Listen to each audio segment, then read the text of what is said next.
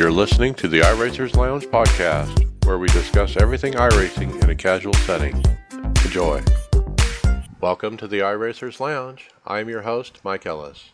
iRacers Lounge is a podcast for the iRacer where we talk all things iRacing in a casual setting. Joining me are the usual characters, Brent McCoy. Good evening. David Hall. Hello. Will Gibson. Hey, what's up, everyone? And special guest Michael Guerrilla. Hey, how's everybody doing? Hey, doing good. Thanks for coming, everybody. Today's special guest is brought to you by SimLab Racing Sim Products. SimLab provides quality sim racing chassis to suit your sim racing needs. Check them out at sim-lab.eu. All right, well, Michael, as I call you sometimes Michael G on our previous podcast, I have a little bit hard time with your last name, which we found out is Italian, and it has a silent G in it. So it's Guerrilla. Yeah, Guerrilla, Okay. Yep. All right. Well, let's get to know you a little bit. Thanks for coming on the show. Tell us about the first time you heard the word iRacing, and how did you get involved? Well, first off, I'd like to thank you guys for having me on. It's a pleasure to be here. As far as iRacing goes, I had not heard a peep about it until at least 2014. I had originally started on the console games, especially on like the Xbox games where I had the 2005 NASCAR Chase for the Cup. That was like my original first one that got me into it.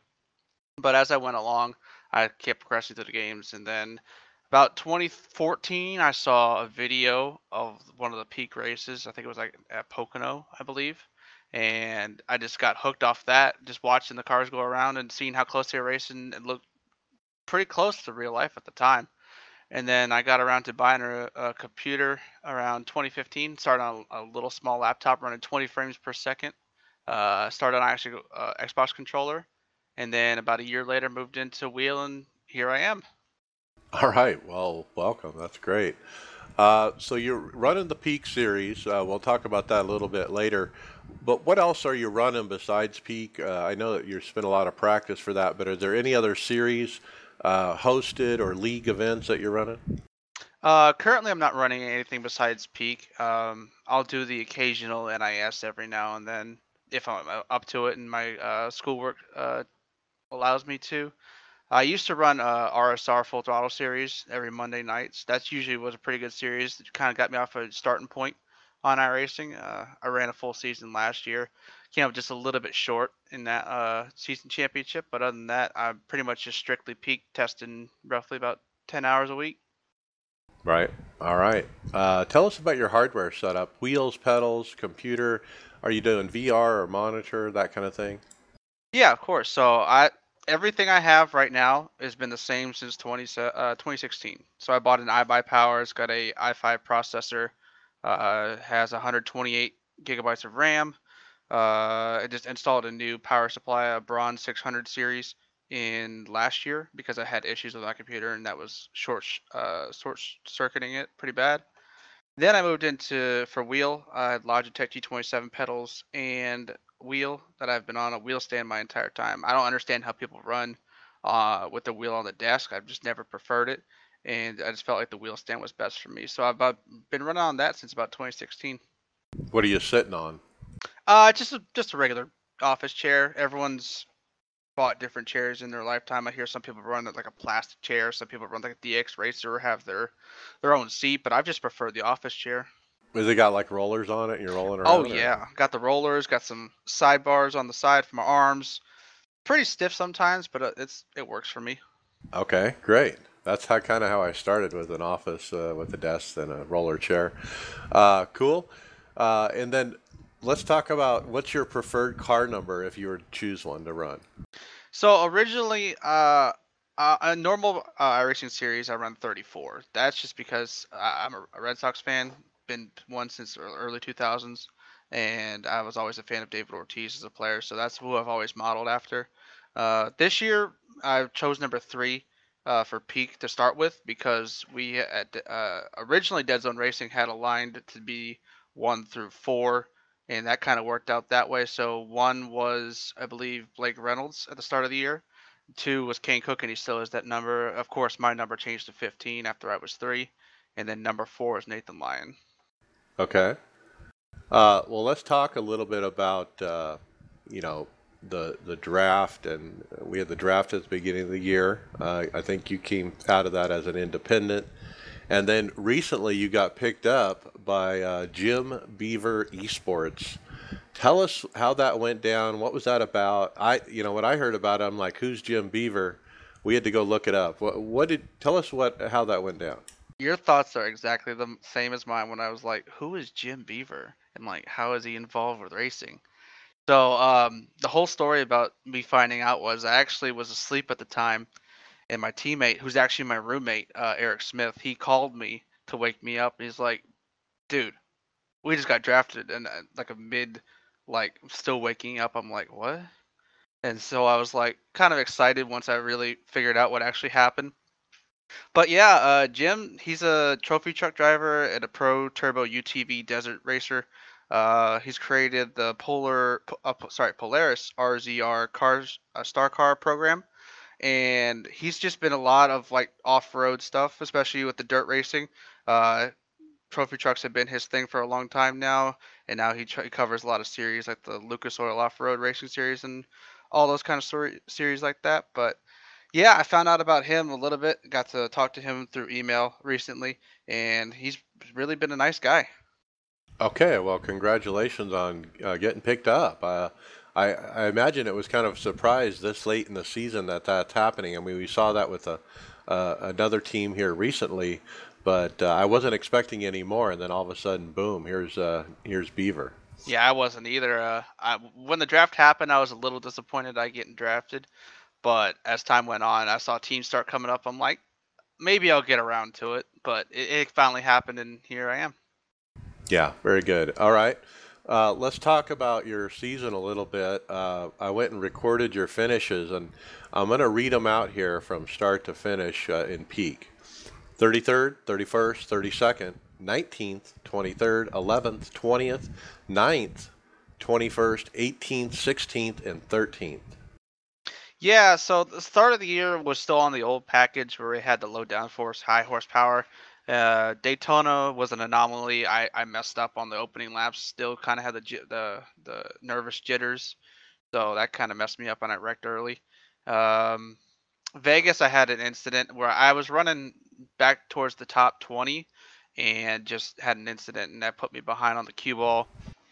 Right. Auto Club, I had an 18th run coming through turn 3 in the final corner, and of course I got wrecked there, and I finished 32nd. So that was kind of disappointing. I would have had a bigger gap to the cut where I'm at right now. But ever since that 19th place finish, following Auto Club, I've been on a roll of decent runs. Yeah. Of course, Charlotte was the big one. Ninth place finish there. We had the car really hooked up on the new package there. Qualified 5th, was able to run up front the entire time, and could have had a few more spots, but I was just too loose at the end of that race. And then, of course, at Pocono, the most recent race, that was just all sorts of crazy. I didn't have a great qualifying. Started at the back and then found my way at the front and towards the end. Yeah, I mean, I think you had a good run at Tally and Texas and the Pocono. I mean, that was a lot of good luck there, wasn't it? I mean, trying to get through all that mess. Oh yeah. Of course, like I said, the qualifying spot didn't help, but I mean the initial wrecks on like lap 3 didn't really help. It scattered the whole field out, split us up into two different strategies because some try to make it on one stop to the end from there. Then I unfortunately had to make two stop work because I just didn't save enough fuel on that first run. But a late race caution saved us. I stayed out on fresh tires because I came out on that second stop, and as soon as I came out on track, the caution came out, and I was like, "Oh yeah, I can work on what's the fresh tires and stay out on this caution." And I wound up 5th. But as I went off into turn 1, and the other guys who stayed out with me, we just basically got really tight going through 1. I realized that there was just too many laps left, so I had to pit. And then from then on, it was just missing all the wrecks. I remember the one wreck off turn 1 with about 62 laps on the board or so. I was going down towards the bottom, and all I felt was the bumps because on the very bottom of Pocono off 1, there's a lot of bumps down there, and then I almost plowed the wall down trying to miss the wreck, but I barely scraped by, and that really saved my race. Right. Well, it seems like the new package has suited you well. I mean, since it come out, your finishes have gone up, and with the best of ninth. Now in points, over at enascar.com, you're sitting 18th, and that's 8 points away from the cut line of 20th. And I guess that's the goal right now. You're trying to get top 20. Yeah, I'm not too concerned about making the playoffs. Of course, if I do make it, that'd be great. That just means more exposure for myself and the team, and get an advantage to try and go chase for $40,000. But my main focus is just trying to make next year's peak series. Of course, it's my rookie season, so I mean, if I can come away with the license for next year, that'd be great. But I have a small gap back to 20th, as you said, 8 points, and then ahead of me in 17th is an even bigger gap, probably about 20 points or so, up to the next driver ahead of me. So I need to make that up in the next few races here as we're getting down to crunch time before the playoffs. Yeah, there's a bunch of good drivers that you're running there against for that 20th spot and better, and you got your work cut out for you for sure. But you're doing pretty good. I looked at your stats. Your overall winning oval percentage 7.2, which is pretty good. It was much higher before you got going into peak and pro. It looks like, and it's kind of settled into that because you're running those harder races. Yeah, I had set some time away this year just for peak only, just so I knew it was a lot of focus I had to put on it. So I haven't been running as much official races, so I haven't been trying to put myself into races. I just been trying to set myself up for testing, getting all those laps in, getting all the experience I need for each race. I think the last 2 years have been my most active, just trying to make sure I get towards peak, and that, of course, I'm here now. I came up short twice. I finished 17th back when they took 10 drivers, and I finished 23rd back when they took top 20 the last 2 years. So it was pretty good to get in last year to pro and have a good season there, come out and do well here. So tell us about they did change up the road to pro that you went through, and how you have to qualify to get a chance at the peak, and obviously you did as this is your rookie year. Tell us how you did in that road to pro. Is that a good feeder system? What would you change about it? So the way the whole system works is, of course, you have the Road to Pro, so it's the Gander Outdoor Trucks, and you race that for 12 weeks, and it's got a variation of tracks. So when I ran, one of the toss-up tracks was Eldora, and then this year it's Mosport in Canada. So I think it's a good system just because it allows you to have other drivers that you race against. You're not racing against a set field, and it gives you an opportunity to experience a different types of track. Like I said, they go to Daytona, they go to Pocono this week. They just went to Mosport last week, and it just shows how difficult you have to be just to cross against all those different tracks and perform well across the 12 weeks. So then once you make it to those 12 weeks, you then go into pro, which is a 10 race series that ends up, I think, at Homestead as the final race. That was even more challenging just because you're going up against the 20 best of that Road to Pro series and then the bottom 20 of peak. And now you're thinking to yourself once you get to pro, oh, it's just the bottom 20 of peak. I can do that. It's a whole different ball game because I mean there's some guys below the cut line right now who are running top five speed almost every week. I mean Ray Alfala is below the cut line right now to make it to the series next year. I mean, he's a four-time champion.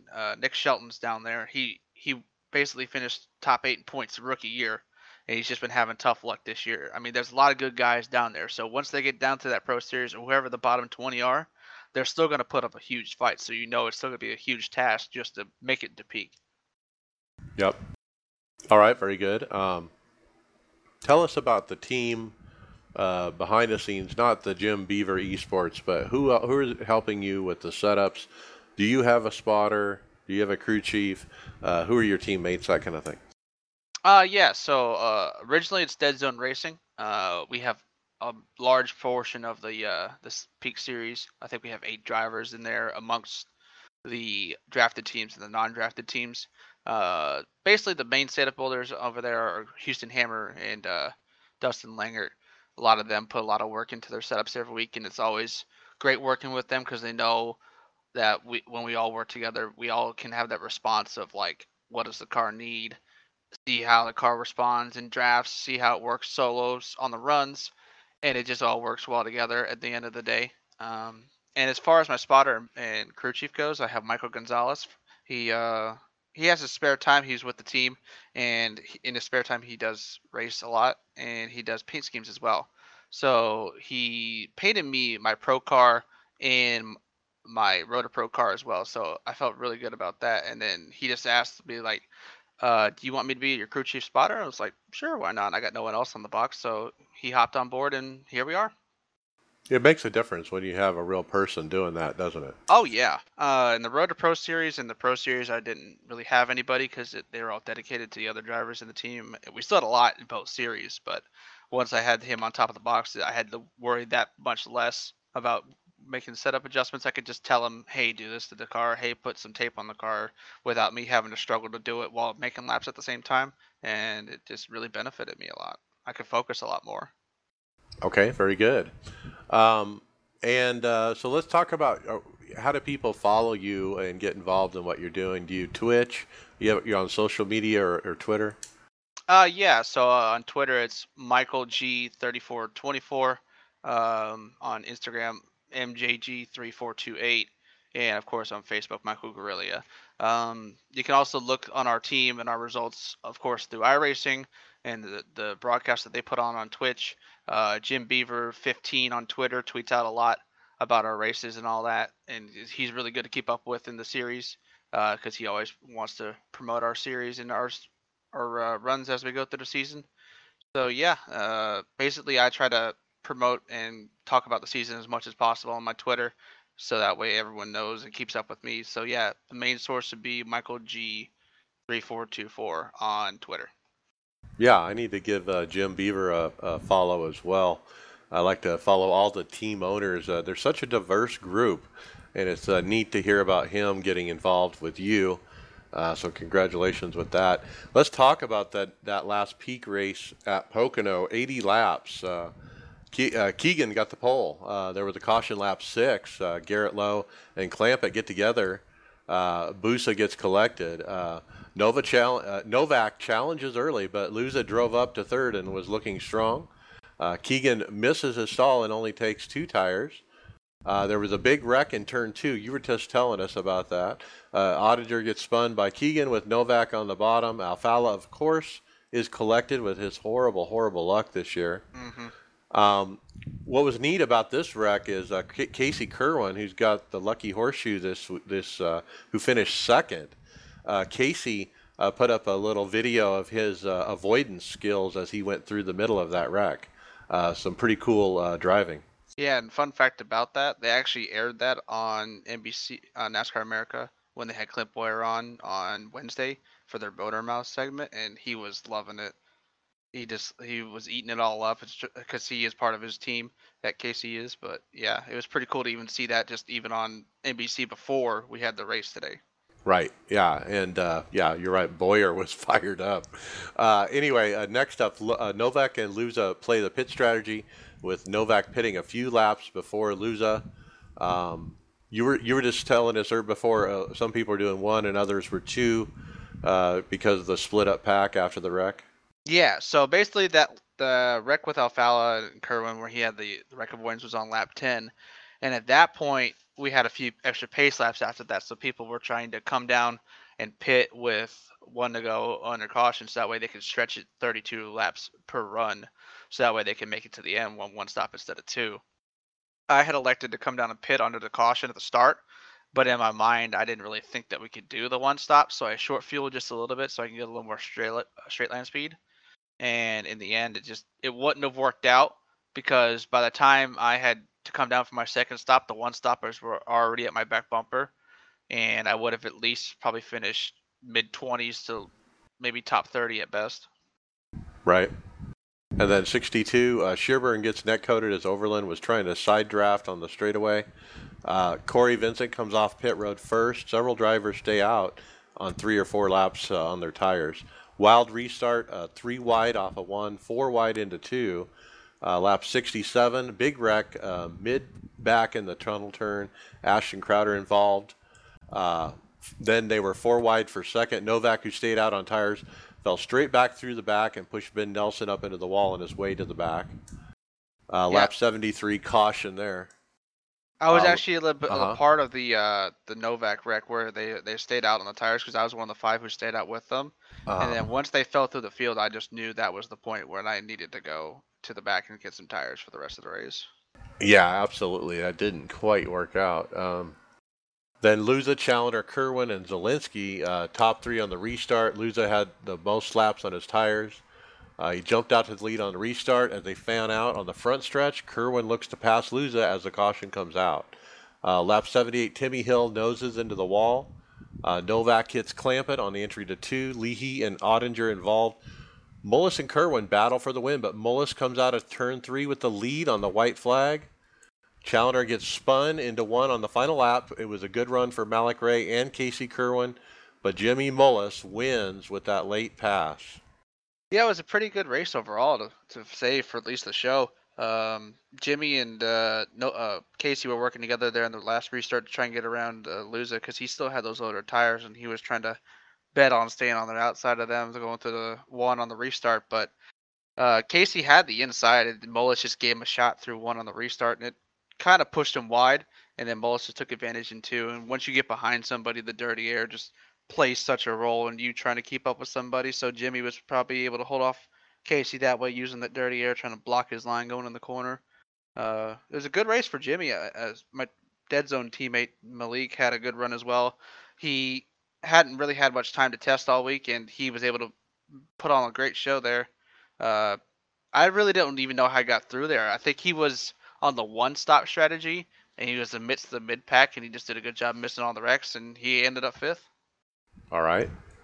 Yeah, it was a good race. Casey Kerwin was definitely the star of the event, coming up there for a second. I think that's his best finish ever. So that was kind of fun to watch him. In related peak news, there was an announcement of Steady MD, a sponsorship for Logan Clampett and Ashton Crowder on the Burton Kligerman esports team. And it was announced by on Twitter that it's a 5-figure sponsorship as far as how much money. What do you guys think about that? That means it's over $10,000. It's somewhere between 10,000 and 100,000. How much do you guys think it is? And wow, that's a lot of money for a sponsor on a peak car. Yeah, I think it's a huge deal for iRacing just in general to see if we can have sponsorship like that. I mean, you see top teams in NASCAR paying 7 figures plus to get sponsorship on their car, and I know we can get like a similar equation to where Parker was able to get that deal together. It's huge just to know that could happen to any team, especially. I I mean, Jim probably has something lined up where he's wanting to at least. I mean, if you can get 5 figures with that deal, that's pretty good. And think about all the other teams, especially the actual teams that race in Cup and all that. Think about what they can get as they come into the next season. All the esports teams grow going into 2020. Well, let's talk about that. Let's transition to today's race. It was announced over the list last week by iRacing and NBC and NASCAR that they were teaming up for the first ever live network esports sim race featuring the peak drivers with Parker Kligerman. And so that happened right before we recorded today. And Michael, you were in the race. Tell us about this moment in sim racing. This is a major milestone to be, to have the first race broadcast. Now, when they first announced it, I was like, man, it'd probably be like 10 or 15 laps. They'll do it between commercials, and then they'll stop talking about it. But this wasn't that. It was an actual race over 70 laps at Iowa, and they had all the announcers that they normally have, along with Evan Piscopo, I can't say his name right, the regular announcer from Peak. So tell us what you thought about going into this and when you heard about it, and tell us about the prestige of what you think this means. I first off want to say that iRacing and Tyler Hudson put on a great show just trying to get this whole thing orchestrated correctly. I mean, we had it even down to the second, just trying to be precise with everything. And it turned out being a great show. I mean, even having the commentators for the regular peak races with Evan and Randy on the broadcast there would be great. I mean, it was great to see even hear them on the TV As soon as I got done with the race, I flipped it on over and just see even highlights of the race going on, being broadcasted across and being talked about by talking heads in NASCAR, which is great to see. I already know that Steve has a team, Steve Letarte, and he's really invested into it as well. I mean, he even tweets about it all the time, about his Letarte Esports team with Nathan Lyon and Chris Shearburn. So I know he plays a big role. He even said on the broadcast that he would have been cheering the entire time had they muted his mic. But it was just great being a part of it and knowing that I was there for the first ever broadcasted race on live TV and being able to race with Parker as well. That was special as well, just being able to be in the same race as him. The racing was really tight as well. I think the whole field was separated by like a few tenths here in qualifying. And as the race went on, it was just great racing throughout the entire field. I mean, you look up front, you got the heavy hitters up front, Ottinger and Luza and all them. And then as the field spread out to the back, you still had great racing. I mean, I was back there mid 20s. I didn't have that great qualifying, so I was basically in the hornet's nest for most of the first run up until the competition caution. And then it just spread out, and it was great to see everybody trying to battle. And we really didn't even have that many incidents. It was great to see everybody racing side by side on top of each other the entire time. It was just a well put on event, and it showcased iRacing very well. Yeah, Chris Devoda and AJ Allmendinger were doing like color before the event and during, coming in and out of commercial breaks kind of thing, just like they do in the NASCAR race. Jeff Burton, Steve Letarte were helping with the announcing. I would love to hear more of Jeff and Steve during the announcing. It was a little odd because they would kind of throw it to him for a little bit and then they'd throw it back to Evan, and then Evan was like by himself, and Evan did an awesome job by himself. Oh But yeah. if he when he and I think I heard Randy maybe once the whole time, and he jumped in there, but they did a great job considering it was the first time. I kind of was wondering who's doing the camera cuts. Is it NBC or is it Race Spot? I believe NBC was working with Hugo and Will Rogers. That's Hugo Luis and Will Vincent. Sorry.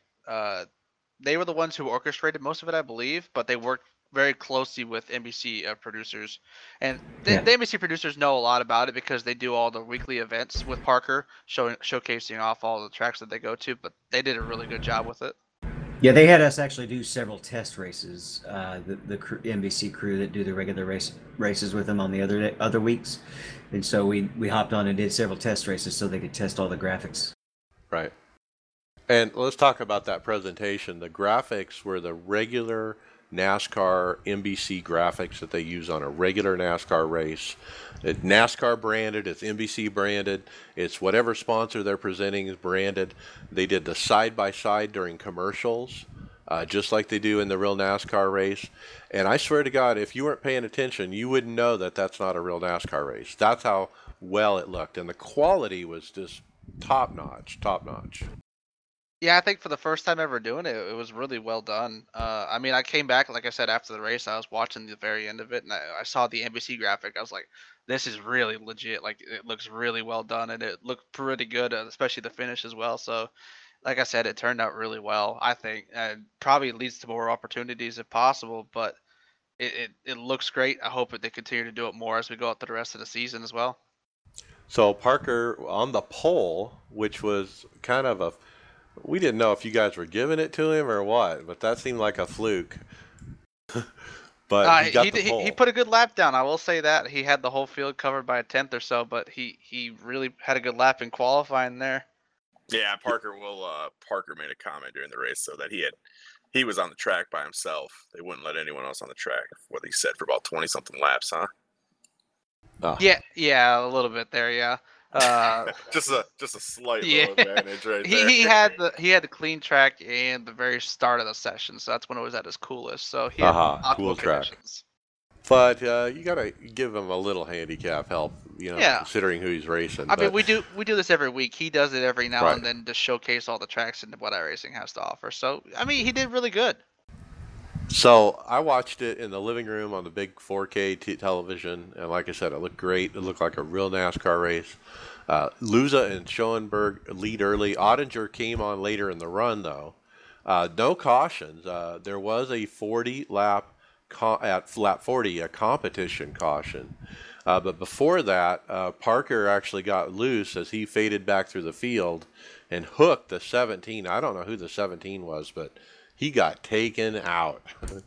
Yeah, that's Michael Guest. He's actually part of the Dead Zone group that we have over there. Yeah, it was pretty wild to watch that. I was a little bit further back, and I just saw him ricochet back off the wall, and I was like, that's not good. So I barely made it through that. So anyway, we got to see some action because Parker wrecked a guy accidentally after getting loose.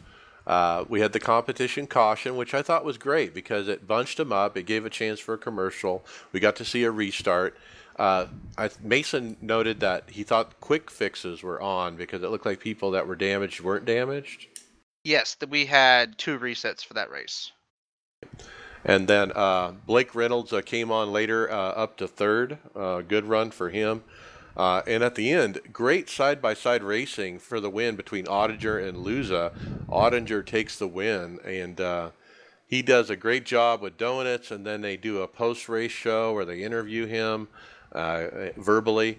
And he did a good job, I thought, considering. And so good job to Nick.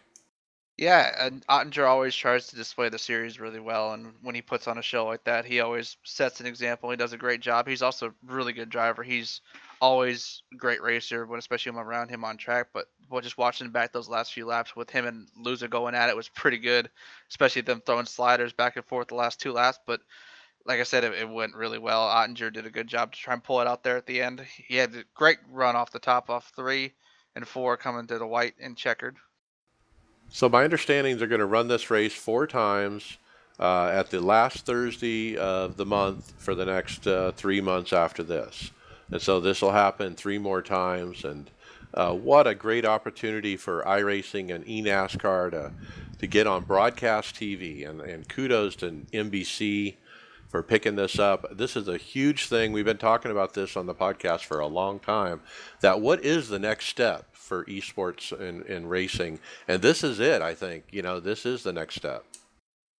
Yeah, I agree with you as well. I mean, I sometimes I just sit down and just scrolling through channels, and next thing you know, I see like other esports series have their stuff broadcasted on actual channels. Like I remember when I was at work the other day, I saw an NHL esports event being live broadcasted on the NHL channel. I thought to myself, that's really cool. And then once we announced the peak broadcast today, I just thought the exact same thing. Like I actually get to showcase what iRacing is, how great it is to be a part of it, and just spread a lot of exposure to it to get other people involved as well.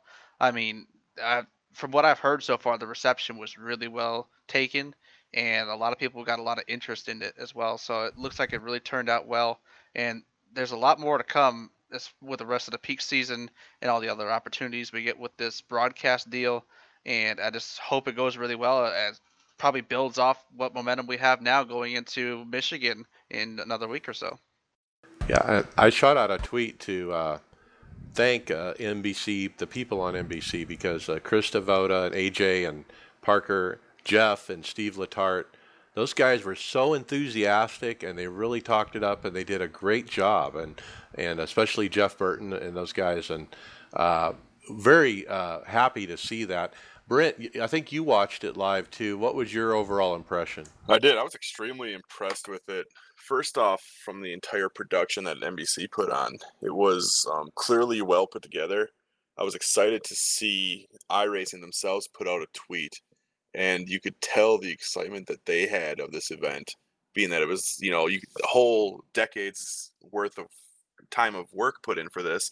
This is where you wanted to be. You wanted this to be broadcasted on a national stage. Here it is, So to see that actually happen, and I remember 2 years ago, 3 years ago when I started iRacing, you would think, well, how cool would this be at one day? And to finally see it happen was something that, I think, and as a member of iRacing, I'll always appreciate that. And to give a shout out to the drivers that participated in this, because it was a clean race. It was a fun race. And it was awesome to see cars at Iowa, right? The stock cars over at Iowa. I mean, that's something hopefully we'll see in the next coming years or two in the real world. But to see what you guys could do as far as Michael and the rest of the team over there, and to see how you guys could display your talents, this is an awesome opportunity for you guys. And as a fan, I'm extremely grateful for it. And as a user and a contributor to iRacing, this is something wonderful to see. Yep. I'd like to see the next step be NBC or Fox or whoever is broadcasting the NASCAR pick up the Peak Series next year and just broadcast it on Tuesday nights live. And that's probably the next best step. They presented this race today as a NASCAR race. If you looked at the branding, the way the screen presented, it didn't say iRacing a lot anywhere. It said NASCAR. This is a NASCAR's fourth series. I wouldn't be surprised if we see the championship finale broadcasted on television. Yeah, I agree with that as well. I mean, it's just such a big hit, even with this small event here, that I wouldn't be surprised if they did it. Or even with the World of Outlaws. I mean, that's an even shorter event, so that's even better for them. Especially you could watch all the heat races, you could watch the LCQ, and you could watch the main event. I feel like that would be a great hit just as well as the Peak Series. All right, well, let's keep moving. Let's talk about the World of Outlaws. Will, tell us what happened this week.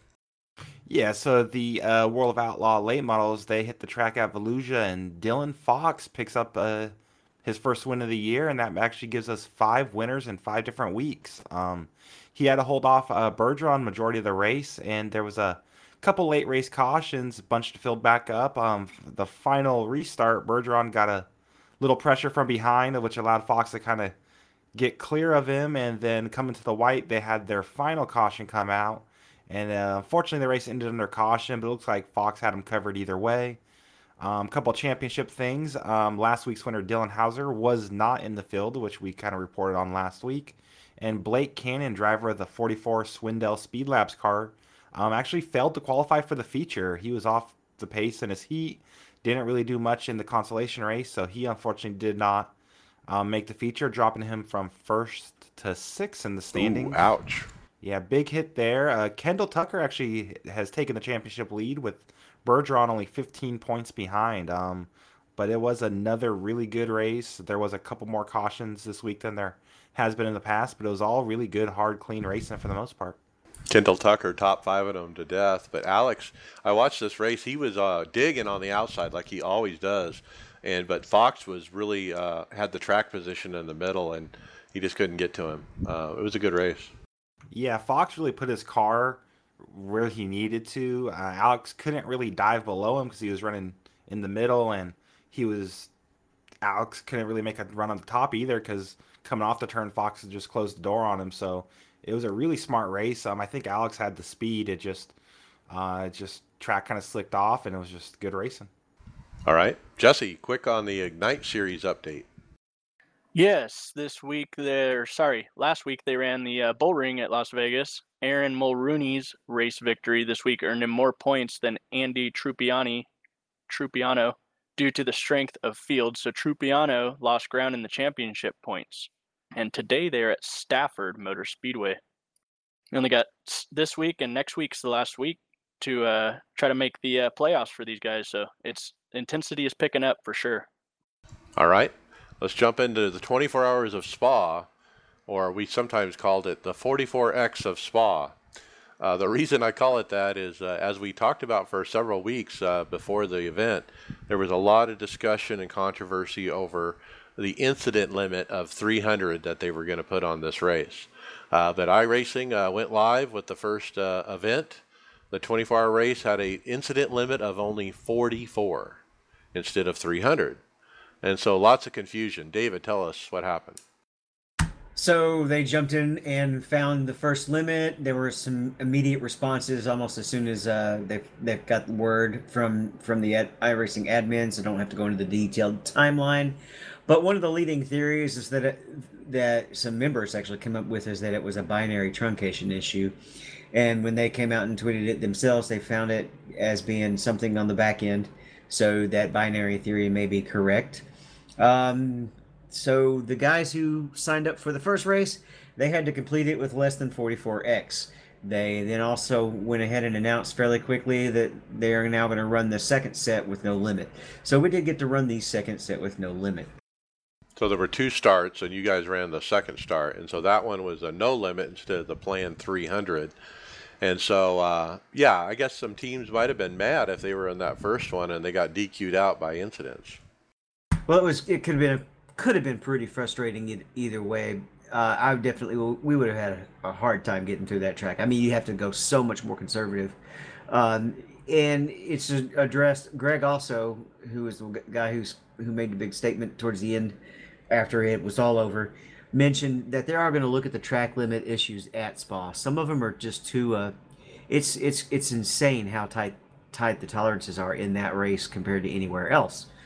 Right. Yeah, I'd have to agree with that as well. I participated last year in the event, and even the smallest runoff, especially through Blanchimont, which is the fast left kink, you go anywhere on the little green portion on the runoff, and you get an instant X.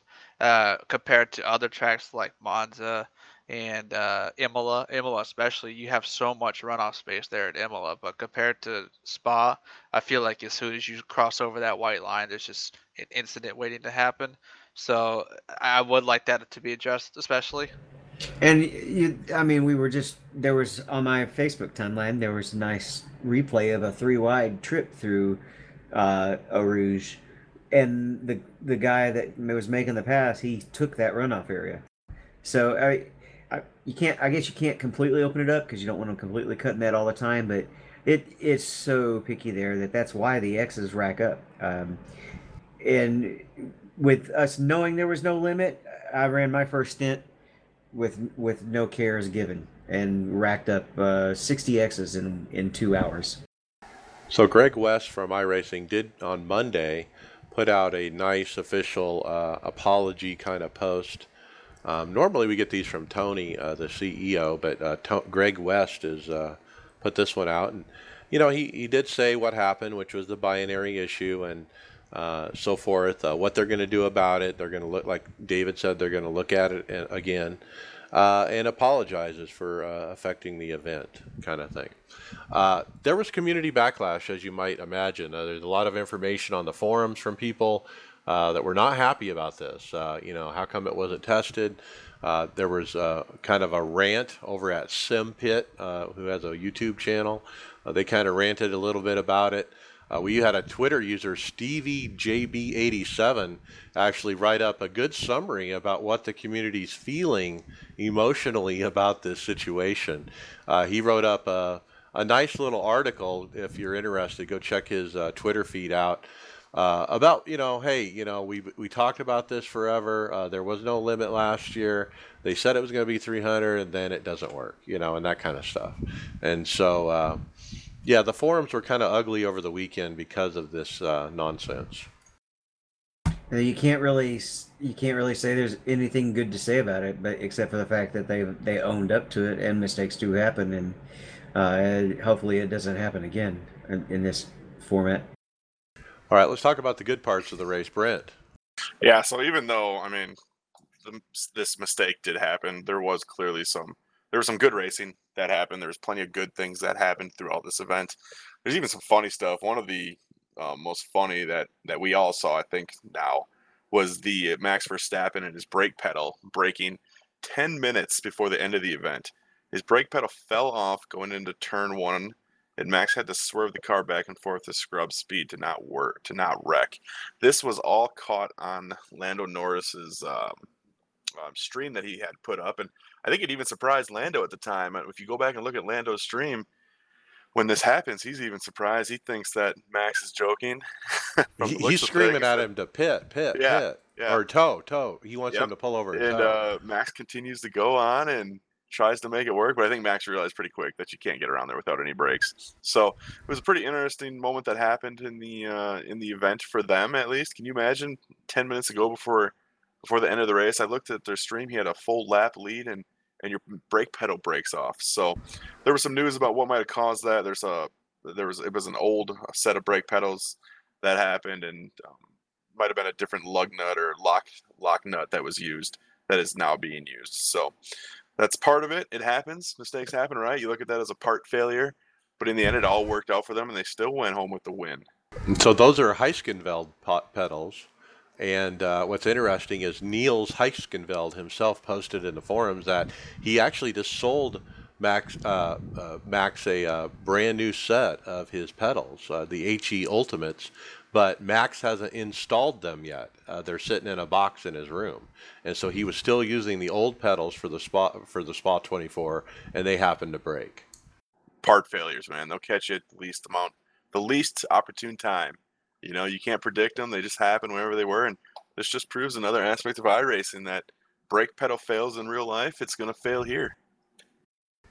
I want to point out how cool it is that Lando Norris and Max Verstappen, who are Formula One drivers on two different Formula One teams, are racing together in this Spa event and win the top split. It is so cool that we have Formula One drivers, taking this seriously and going for the win. Yeah, it's great to see those people continue to contribute to iRacing even after their successful careers and the up-and-coming ones. I think we're going to see more of this in the future. We continue to talk about it, and it's great to see the real-life transition over into iRacing and how it correlates back and forth to one another and see these professionals take part in this event. Jimmy Broadbent went and made a tweet. He came across information where there was 20,000 plus people that watched the finish of the Spa 24 across various streams and platforms. So think about that. For a 24-hour race, at the end of the race, over 20,000 people showed up for that. That's a big number. I mean, I don't think that IMSA gets numbers like that, In today's niche viewing world, that is actually a big number. It's the media has changed. The world of the media has changed where you don't have to get the same. Nobody gets the same ratings that somebody got when there were 3 channels. Right. Oh yeah, especially even peak last year. Towards the end of the year, we started posting our race on Facebook, and they would still pull at least 130,000 plus views towards the end of the year on older videos. So the way we're all getting these races, especially through Twitch and the YouTube and all they're doing to expand all the different viewing angles, it's incredible to see how far it's come and how it's affected the way we all take in sim racing as a whole, from just even the game's perspective to other people's driving vantage points. Yeah, Autosport did an article as well on the Verstappen win with Lando Norris. Nice to see them covering it as a true Autosport it is. David, tell us about Team Tifosi's race. Well, we started P6. I was our starting and finishing driver. I got spun coming out of the chicane on my second stint. I was excited. We had a nice clean first stint, and I had a driver behind me just overzealous. He apologized afterwards, but the damage was already done. It banged up the nose. We had to basically repair the nose, and the car's never the same at that point. Craig Sykes took over. He's a friend of the team that runs a lot of the endurance races with us. Gained a lot of track time. The guy was a beast in that car and that track. Mason hopped in, and he binned it. He had a good clean first stint, but on the second stint in the cold tires, he took it too hard through the kink, and that kink that's basically one of the death knells in Spa if you overdo it. He bent it. Then everybody else that ran, we kept it clean and survived to still bring home 8th. So looking at the times people were running, I think we probably, if we had not had the 2 incidents, probably would have been a 4th or 5th place car. So it wasn't a catastrophic crash in either case. But, you definitely feel like we left some on the track.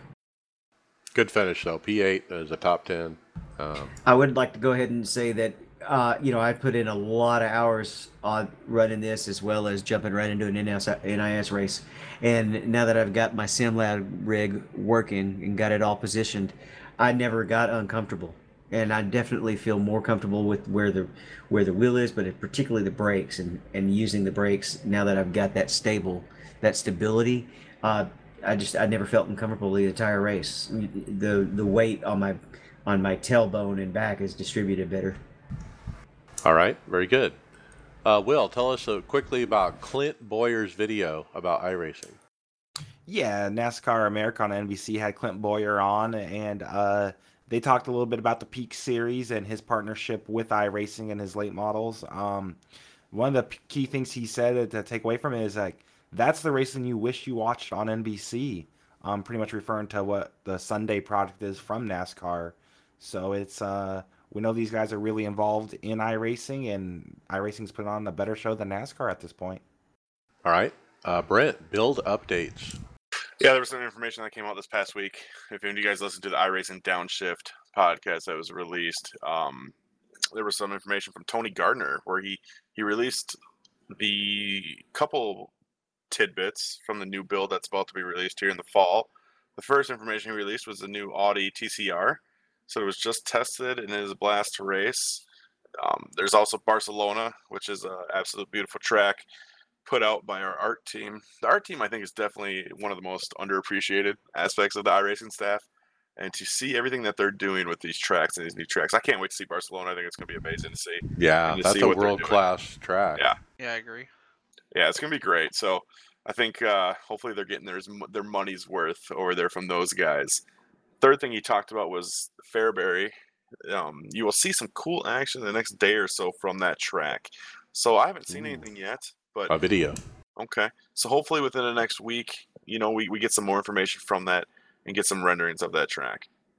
All 3 new Xfinity cars, including the Supra, look like they will make this build. He said there's no guarantees. Like, we can't put a guarantee on a lot of things in life. But when it comes to iRacing builds, that applies to, you just never know. So he said no guarantees, but it is trending in that direction. There was also information on the beta UI that was just released.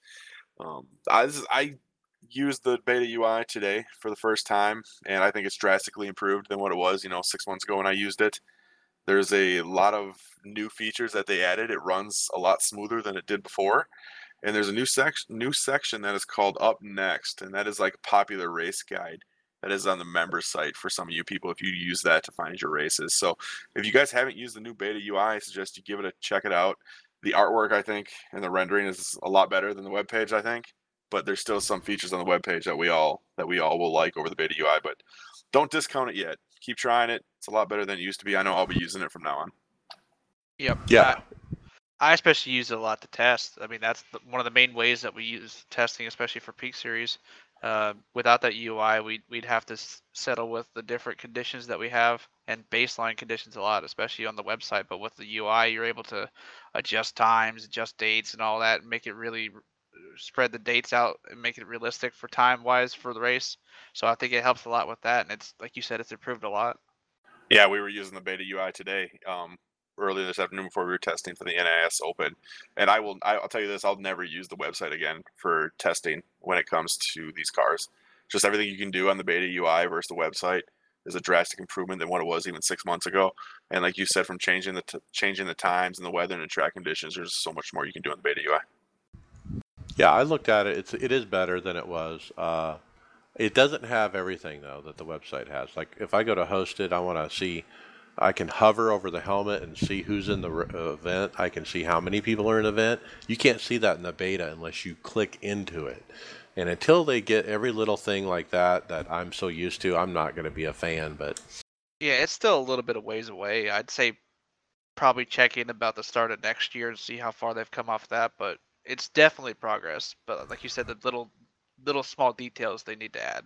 It's a year and a half in, I think they've been working on this, but yeah, I would not be surprised by summer 2020, maybe early part of 2021, everything shift over to the beta UI, the way that it's tracking right now. As long as they don't leave, out stuff, as long as they eventually get it all, I'm happy with how long it takes. David, tell us about VRS at Nürburgring. VRS is at the ring. They have some gear there, and they have a booth at the ADAC Sim Racing Expo. There's a nice tweet where they show some of their equipment. So if you live in Germany, go check out VRS at Nürburgring. Okay. Next up, I got it's a forum post. Some tips for a new iRacer on strategy. He was asking about pit strategy and whatnot. I actually answered his post and gave him my 2 cents, and I'm going to read it on air. It says, so strategy is learned while running races, experience basically. Getting on a team will lower that learning curve. We have several people running at the same time. We're on TeamSpeak, constantly discussing and analyze everything about when to pit, tire wear, when to stay out, etc. We bounce ideas off each other. It really helps to be around people that know how all that stuff works. Also, just watching real NASCAR too, but focus on one car, track it throughout the race. When did it pit? What lap did it pit on? How long was the run? Was it 4 or 2 tires, etc.? Get the NASCAR app and listen to the team the whole race. So what would you guys tell a new iRacer who's trying to learn NASCAR strategy? Well, one thing I start out with is just understand where you start at on a run and where you finish at a run, and just analyze the fall off itself. So, like for Pocono example, you could start out at a mid 51-second lap time, and then by the time you reach lap 20, you then realize that you've fallen off a good 2, 3, 4 seconds. So then you have to realize that once you pit, you can easily get back down to the start times. You just have to adjust for the tire advantage that you're going to get off the new stop. So once you get back on those tires, you have to readjust your driving style and all that. So like, let's say you just run like an A fix or anything like that. I think that's 40 laps or so this week, and ideally, you can't make it 40 laps. Based off your fuel number on the fuel map on iRacing, it'll give you a pretty good estimate. And once you're on track, it's better to look at that once you're actually on the track rather than just sitting in pits, so you get a good idea of how much fuel you burn off, and that's good to estimate during your runs. But going back to, let's say, about 40 laps, you can't make it on a full tank. You could probably run about 32 laps or so on a full tank of Pocono. So in your head, you have to think to yourself, oh, I can't make it to the end. What's the best strategy for me to make it?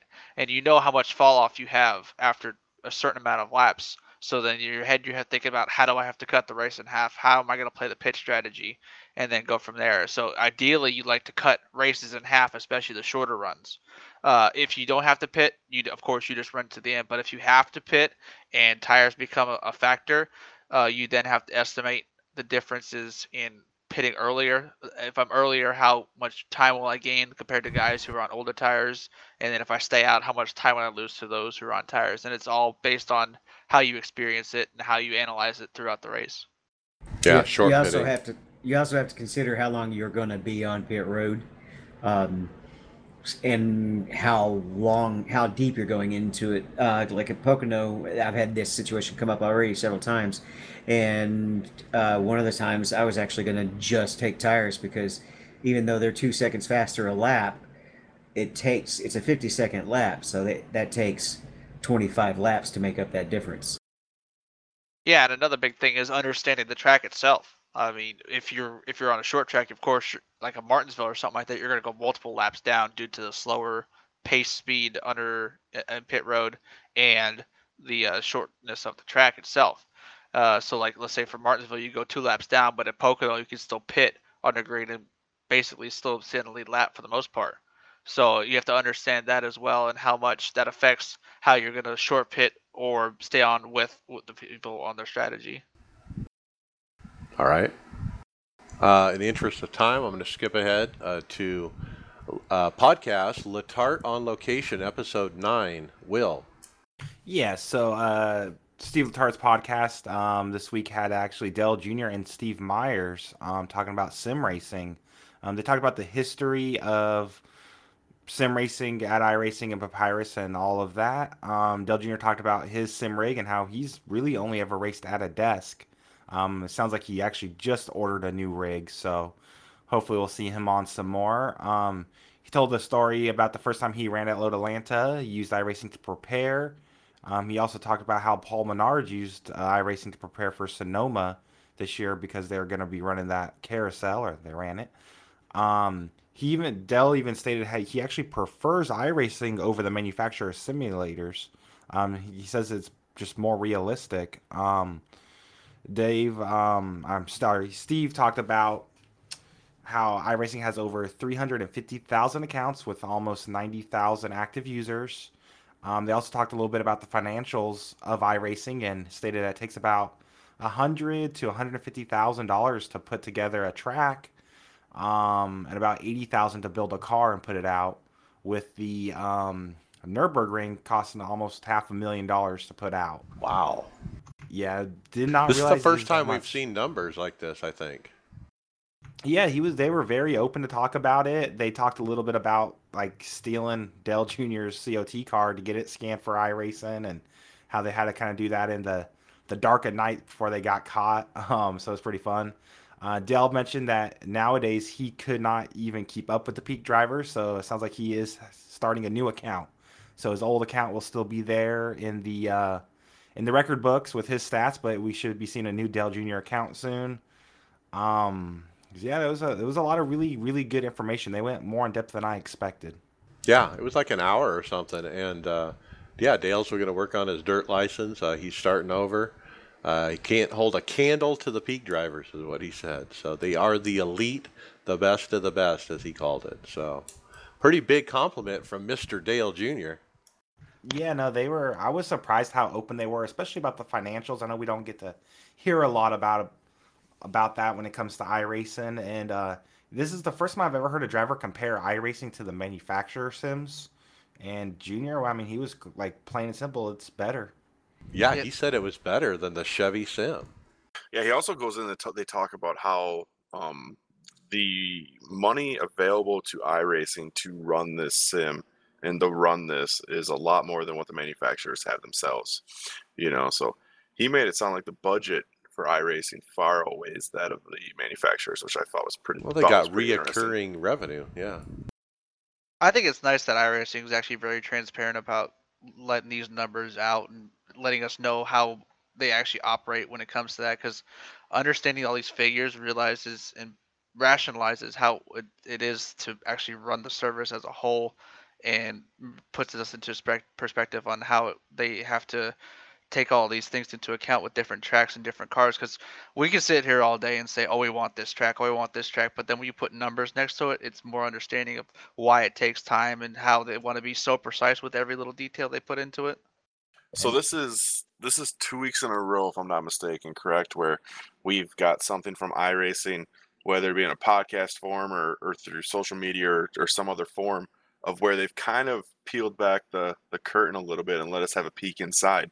They talked, I think it was last week or 2 weeks ago on a forum where they discussed the tire model and how and what goes into making that tire model. And I don't think a lot of people realize what went into making that tire model. And hopefully after that podcast, they got a little more in-depth reasoning. And then for this, the financial aspect of iRacing and what goes into making a track. So it's great to see that they're starting to peel back that curtain a little bit. And hopefully we just get a better, we learn a little bit more about iRacing going forward. $80,000 to build a car. So that's at a minimum, right? Right. And we get almost free content very regularly. I mean, if you think about it, those 3 new updated Xfinity cars we get, those will more likely be free for most of the members that bought them recently. We got updates to the Roval, that was free, so we really get quite a bit from them. It makes iRacing sound a lot cheaper when they describe it that way. All right, I got the next one.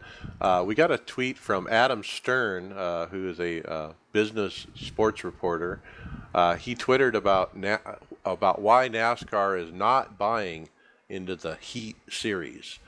He said NASCAR declined to join the joint venture between 704 Games and the Race Team Alliance that owns the E-Heat series, per sources, but the sanctioning body remains deeply involved despite not being an owner. He also stated the series was also wary about becoming an equity partner in an esports league because it's involved with a separate esports series, the eNASCAR Peak Antifreeze iRacing series. So as we've kind of alluded to before and read between the lines, NASCAR is still with the Peak series. This whole Heat thing is something brought on by the Race Team Alliance in their quest to make some money. I think it's interesting just the fact that we're even talking about this, about NASCAR being a part of the series and wanting ownership of part of series. I mean, a year ago, we wouldn't even thought about this. We were just still in our own little world. And now at the start of this year, it opened up so many doors and avenues to know that NASCAR wants to be a part of it, wants to see it expand, actually wants to have a piece of it and have their own say into what happens, and wants them to actually grow as a whole sport. Yeah, I really like how NASCAR stands in this situation, in this business situation. I think where they're standing their line is a good stance to have. So, good kudos. All right, Jesse, real quick, the iRacer is getting it done in real life. Yes, iRacer Chase Cabre picks up another win, his second of the season, and 2 in a row in the K&N series. At NASCAR Home Track, tweeted a short video of Chase celebrating his victory at New Hampshire. That's it just shows you. I mean, that guy's on iRacing most of the time. Everything I knew was he was a dirt guy. So it's crazy just to see how he can adapt over there. And now 2 in a row. It's impressive. Yeah, he's getting it done. And fellow podcaster Tony Groves, who's not with us today, he's been out going dirt tracking and looking at dirt races, and he met up and had an iRacer meetup with none other than Christopher Bell. And Tony's wife put up a picture of Christopher Bell with Tony Groves and sitting in front of his winged dirt car. Pretty cool, Tony. And we asked Tony if he asked Chris to come on the show, and he did ask him about the iRacers Lounge, but I don't think Chris had heard about it. But hopefully we got an in now. One thing I'll say about this before is that I just love the accessibility that all these sports have, especially with NASCAR and especially the dirt series. I mean, I can buy a pit pass to the World of Outlaws sprint car race at Charlotte and just be able to walk to the garage and walk past Tony Stewart and watch them work on their cars as they go throughout the rest of the heats and stuff like that. So I just think the whole access portion of these racing sports is really good. Yeah, pretty cool, Tony. Tell us all. Come back and tell us all about it. Let's go to hardware software. Brent, tell us about your iFlag. Yeah, so I recently went out and purchased I was looking for I purchased the iFlag and the iPitting box that is made by iFlag, and I was looking for something that could give me a visual recognition. And we've talked about the iFlag before. We've talked about what it could do, and it's been around for a while. I believe it's been around since 2011. And what's new about this iFlag is they just released the iPitting box. And a lot of people say, well, why do I need the iPitting box? What's so special about it? What's different from sim racing apps or caps or anything like that? And this is a review. I've had it now for about 3 weeks, and what I've really learned about it is everything is literally right there in front of my face. I don't have to look around on my 4 monitors that I got. I have it attached to my wheel. I just look down briefly, I see it. And this iPitting box, what it gives you is it gives information such as, laps completed, how many laps are left in the session, how many stints you have on these tires that you have, how many stints you've done total for the race. And what I've really come to love about the iPitting box is the 5-lap average that it gives you in time. It gives you a pit window too. So you got sim racing apps, you've got the fuel calculations, tells you how much fuel you need to the end. And I have yet to really find an app that I have been satisfied with that gives me the fuel range. You got to pit between lap 36 and 70, or between, or between 20 and 27. You got to pit between those laps to make it to the end. Right. And this app that I found here, and this software that Jeff Brown created through iFlag and iPitting is wonderful for that. It gives me that looks countdown. Real clean look too. Yeah, it's sharp looking. The only downside I would say, if there was a negative about it, is that it's a little small. But of course, the larger screens that you get with this stuff, you've got to pay more for it. So if you guys would check out iFlag and iPitting, their website, it's going to be attached in our show notes. It's a wonderful thing. It's helped me. I've won races because of it. I think I won last week at New Hampshire because of it, and the pit strategy that came into play through that race, and the surprising long runs that we had. And so that's wonderful. And to put that in conjunction with the iFlag is unbelievable. It lights up my room. It lets me know the caution, lets me know when somebody's on my inside or outside. And black flags, if I don't see those black flag indicators on my left monitor through iRacing, this definitely lets me know. So check them out. I highly recommend them. As far as third-party apps, they're probably one of the better ones that I have. Very good. All right, well, DSD Derek Spears open wheel mounts. Yeah, Derek Spears posted up basically schematics, and I'm not sure what it should exactly call it, but the stuff you need to 3D print and open source mount for the SimuCube. Oh, the SC2 Sport and Pro, yes. So if you're looking for a mount for that servo, can't even talk right now, sorry. Check out the forums there. You can search up Derek Spears and hopefully find that. But yeah, if you're looking for that, he is posting that up, and he said he's going to 3D print his own soon, and there's possibly going to be steel ones shortly after that. Yeah, he's going to sell them because he's the distributor for the SC2 in the U.S., but he's giving you the blueprints, so to speak, so you can print your own if you want. All right, Jesse, Logitech Sequential Shifter Mod. Got a post from Sim Racing Mods on Facebook, and they have created a G27 sequential shifter mod. It's a plate that goes over the top of your original shifter shaft, if you will. And it's just a vertical slot there that keeps it just straight forward and back, no side-to-side play at all. So it just goes from third to fourth, and then you Correct. can't do anything else? Okay. Yep. Nice. Nice little upgrade for a G27. All right, David, let's talk about dashboard support for Fanatec. This is basically a mount that you can set for Samsung S8s and S9s and connect to Fanatec V2 and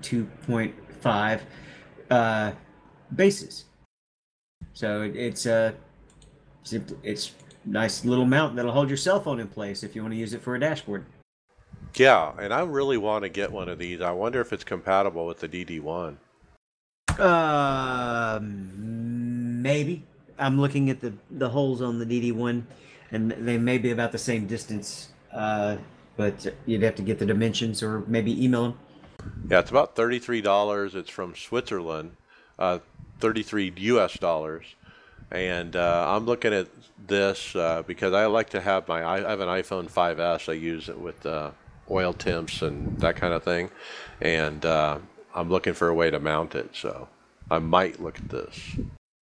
All right, Jesse, tell us about another upgrade for Logitech users. Yeah, GT wheel option for you guys. It's a $120 option from extremesimracing.com, and it'll mount right clean over the top of the original button layout and everything. You just remove your Allens, your 6 Allens there, and remove the original one, put the center section back down, and bolt this one over the top. Lays right over the top of a real nice clean look design. Looks like it's just the square design, so there's nothing over the center as far as button layout. It looks like all those are still going to be the original buttons that you have from the original wheel, so it's a real nice bolt and play go system for them. Kind of like a yoke road wheel. They also sell cockpits that look similar to GT Omega cockpits, kind of a wheel stand, place to mount a wheel with pedals, real low profile. Those actually look really nice. I've actually thought about getting one of those before, just because of the wear and tear I've had on mine. So they look like really good, especially with the pedals as well. Because the one I have now, the pedals are flat and it's kind of annoying sometimes. Just having to press down, it's not very comfortable for my feet. So I feel like that would be really good, especially for the pedals as well. Yeah, they got a version 2 wheel stand there that is super low profile, and then they got quite a few different things. Check it out, extremesimracing.com. Okay, next up I found it's called iRacing Config. It's a free iRacing desktop application that allows you to edit all your iRacing INI files simultaneously using a simple interface. And so the website is bazwise.com /iRacingConfig. And you can go there and download this for Windows 10, 8, or 7, or Vista.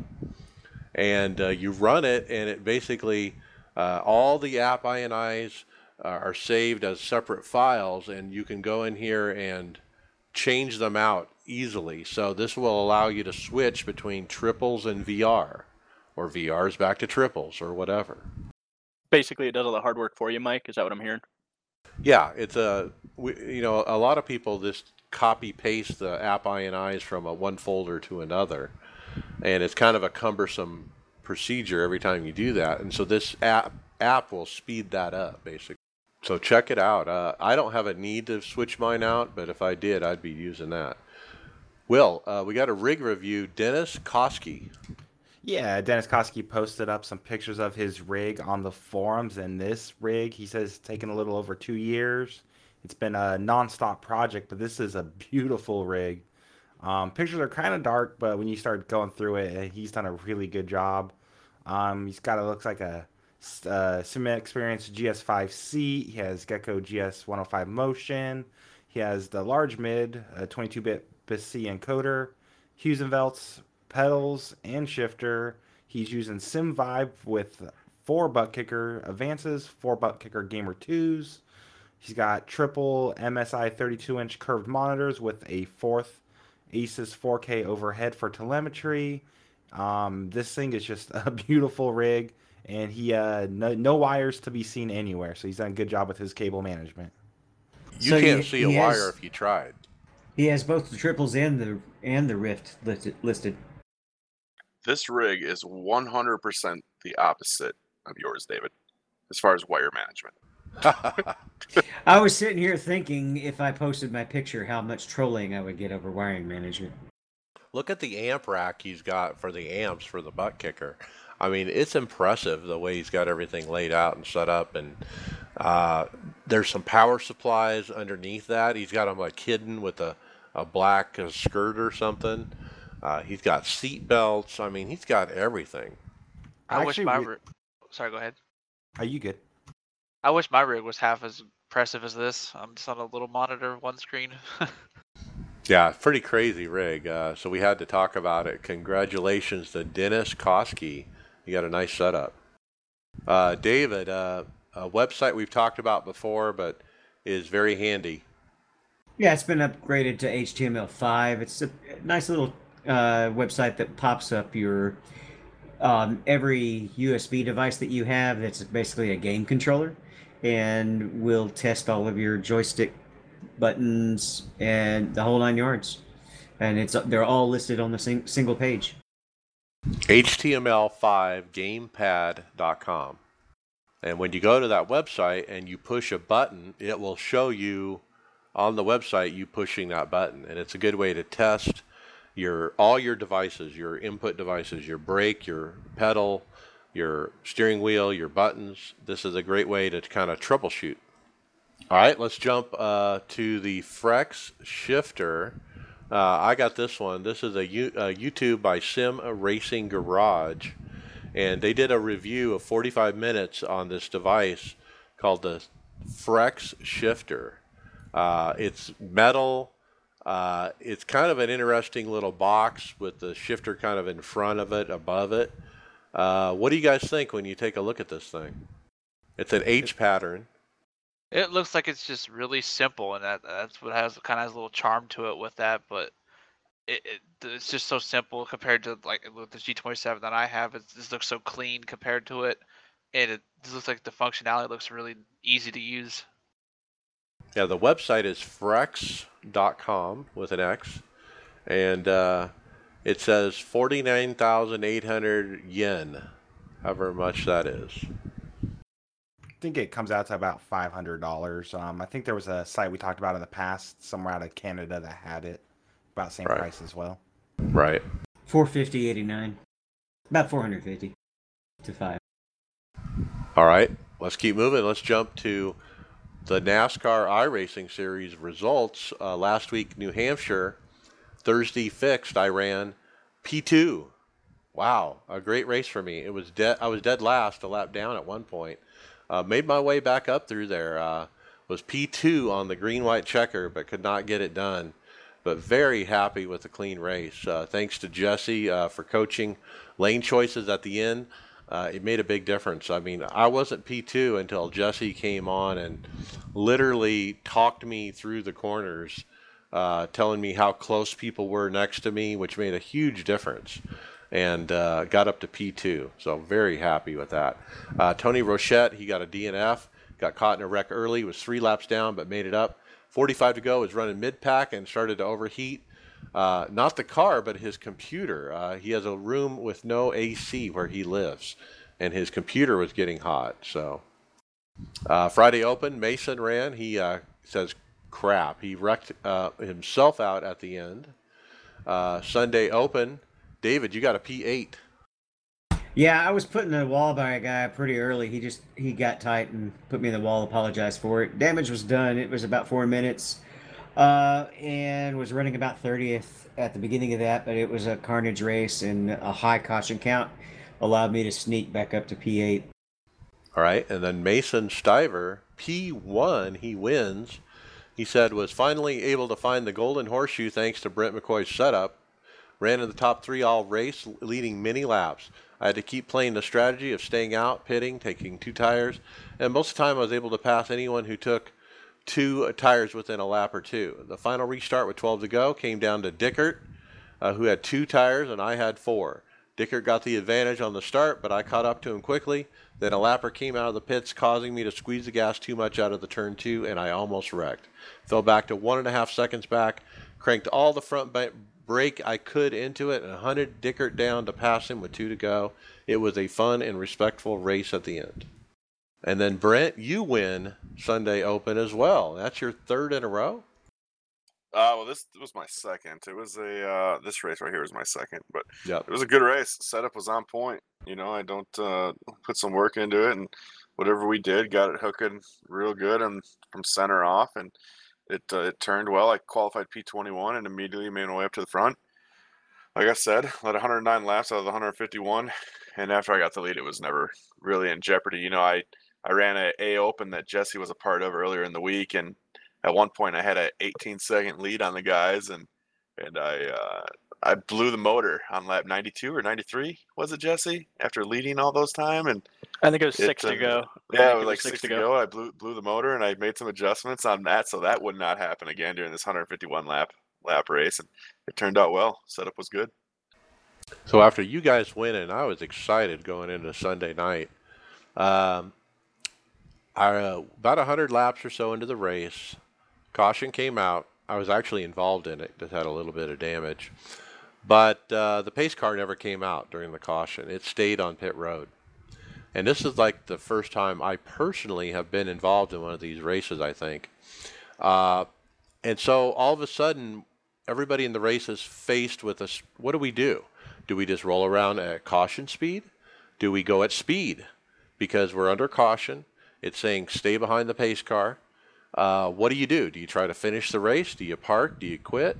And so all the people in the race did various things. I decided to go at speed, and I actually got the lead.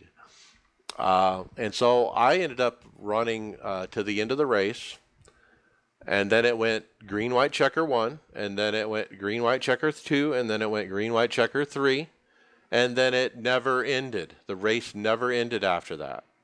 Okay, it just kept adding to the race distance, and I think that Mason said that the length of the event was 6 hours. And so eventually I kind of quit. I had to go do something and leave the house for 30 or 45 minutes. So I parked the car on track, and then I left. And then I came back 45 minutes later. Dallas, my hand, he had a different strategy. He decided to not pit and go really slow.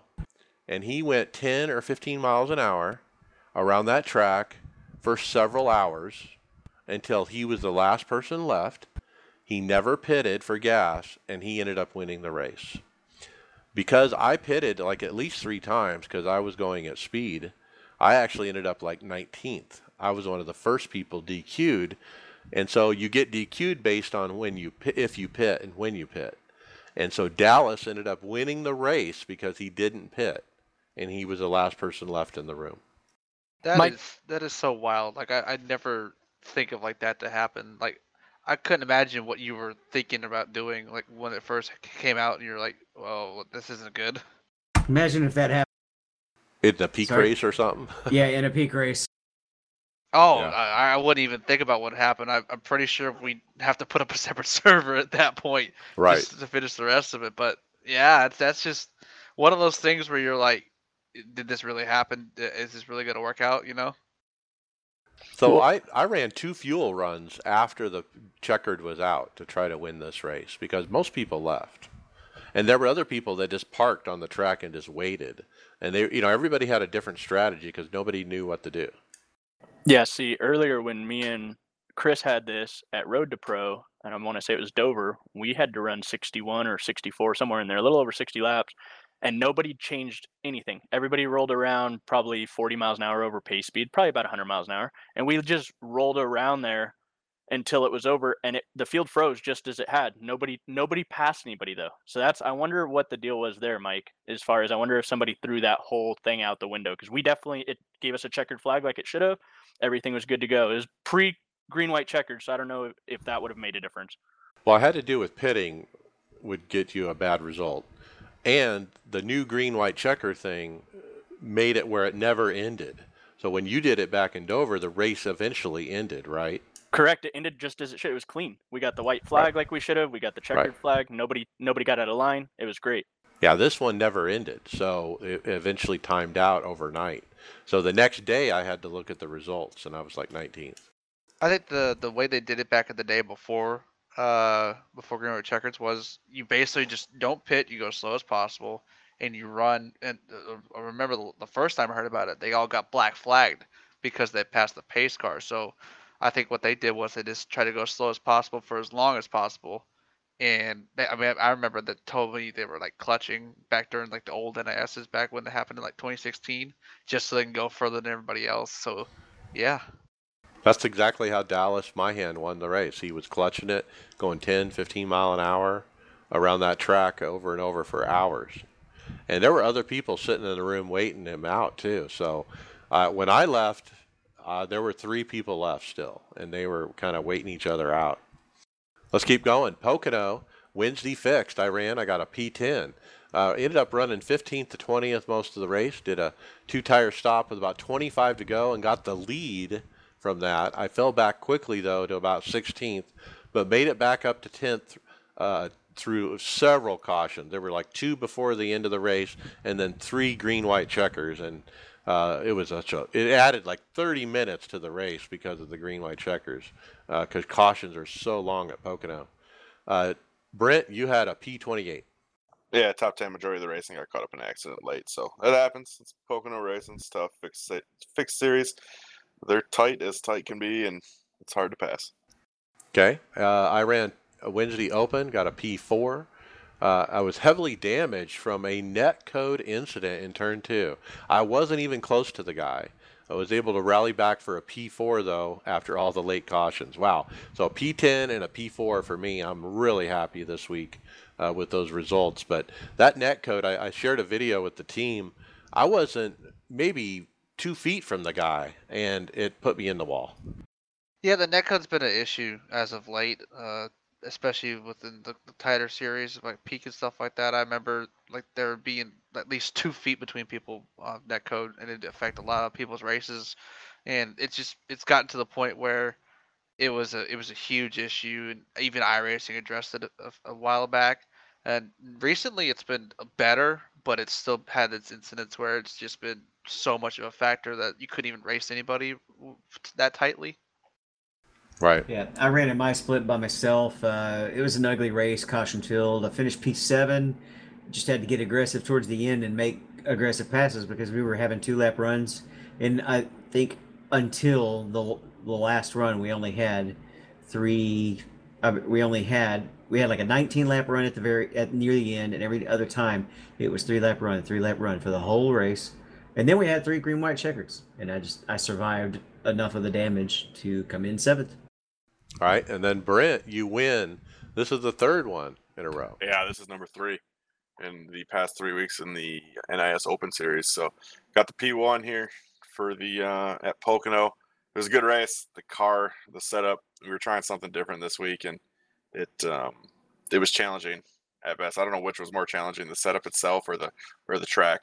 Led 30 of the 31 of the 80 laps, so led the most laps in the race, and just try to keep it out front. You know, you don't want to get caught back in traffic. That's probably the worst thing you do here at Pocono because everything gets so tight. So it was a good race, and I was pretty happy to come away with the W for this one. We were really pleased with that set. We both agreed that it still has a little bit of a parachute effect, even though it can turn better in the corners than anybody else.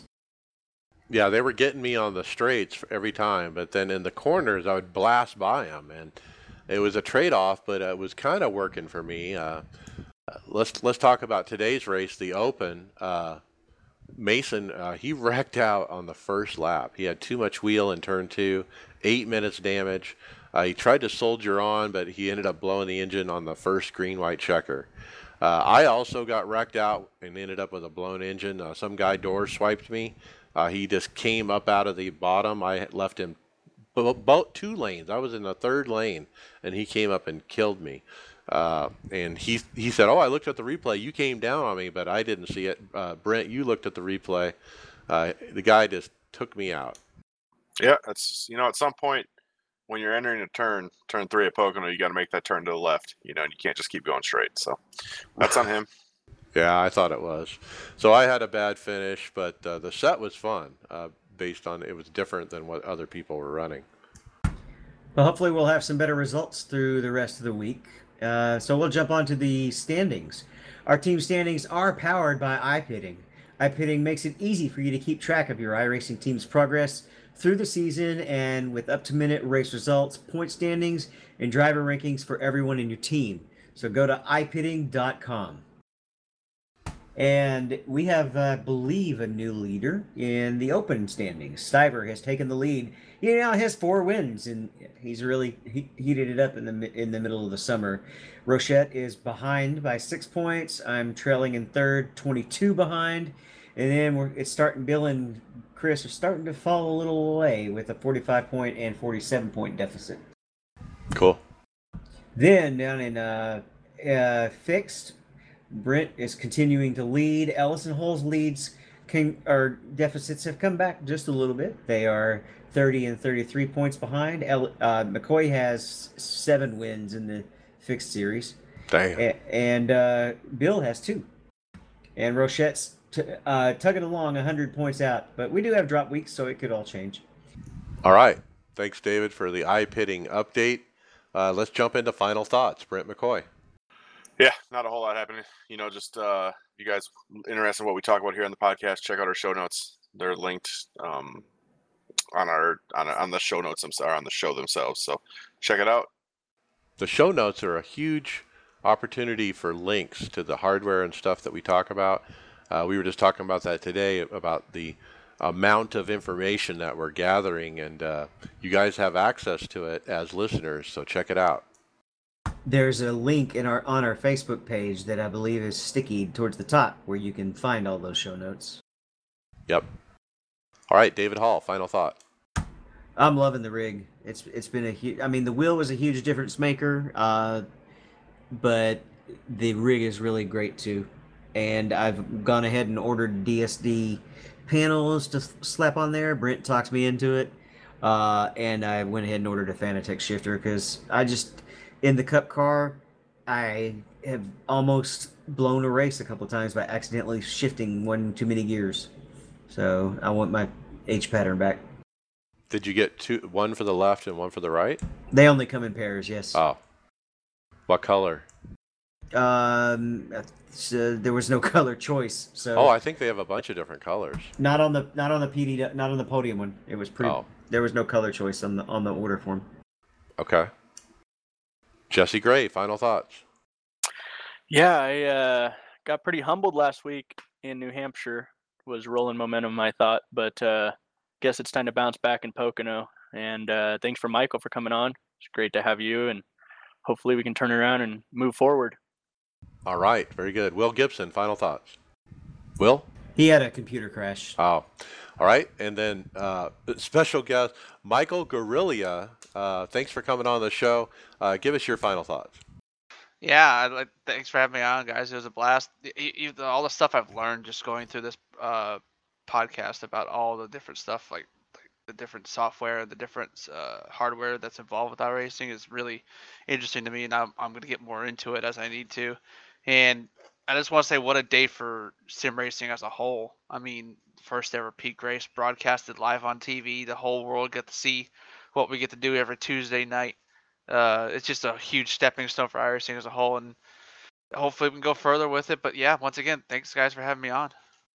Yeah, it's a huge moment in iRacing. This is when you look back at the history of iRacing or sim racing, today will be a day that's marked down because it's the first time on broadcast TV. So congratulations, Michael, for being involved in that. That is kind of cool. It was cool just to watch it as a iRacer, and I'm proud of it as well. But to be involved is pretty cool too. Yeah, part of me wished I could watch it instead of being a part of it, just because I wanted to see how the analysts were taking a hold to it, how people were watching it on Twitch and YouTube and all that. But yeah, it was just fun being a whole part of it as a whole collective group. Yeah, The presentation was great. They need to do better on the handoff with the announcers, but it was the first time. I'm sure they're going to get better. They'll definitely get at it, yeah. All right, my final thoughts. Wow, I took a couple days off to accept my wheel that shipped early, the Podium DD1. I got it on Tuesday. Install and deboxing went great. I got it all set up, ran all kinds of different cars. I started in the Mazda. I went to the NASCAR Cup car. I did some dirt trucks, kind of across the board. Tried it at 100%, ended up switching it down to 50%, where David runs. I'd hit auto force feedback in the sim at the 50%, and I was happy with that. I ran all day Tuesday, went to bed. Wednesday, I wake up, I fire up the computer, I turn on the wheel, everything's good. I look at what race I want to try, I walk away, I come back, the wheel is off. It won't turn on. I push the button, no power. I look at the power supply, it's got a green light on it, like it's got power. And there's only one button on the damn thing. I push it, I hold it down. I push it 3 times. I push it 5 times. I push it 1,000,000 times. It doesn't turn on. I contacted Fanatec, told them what on their website.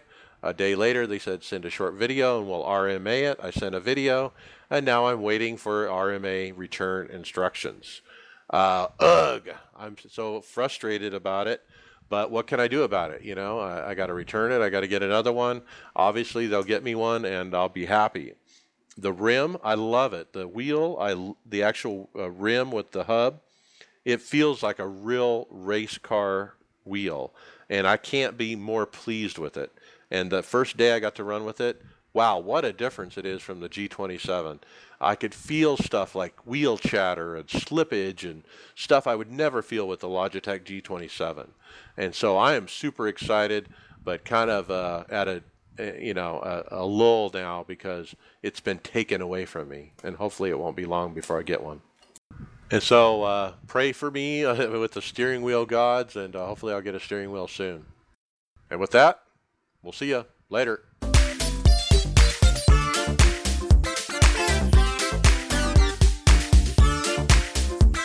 Thank you for listening to the iRacers Lounge podcast. Make sure to go subscribe to us on iTunes, SoundCloud, or Google Play, Facebook, and Twitter.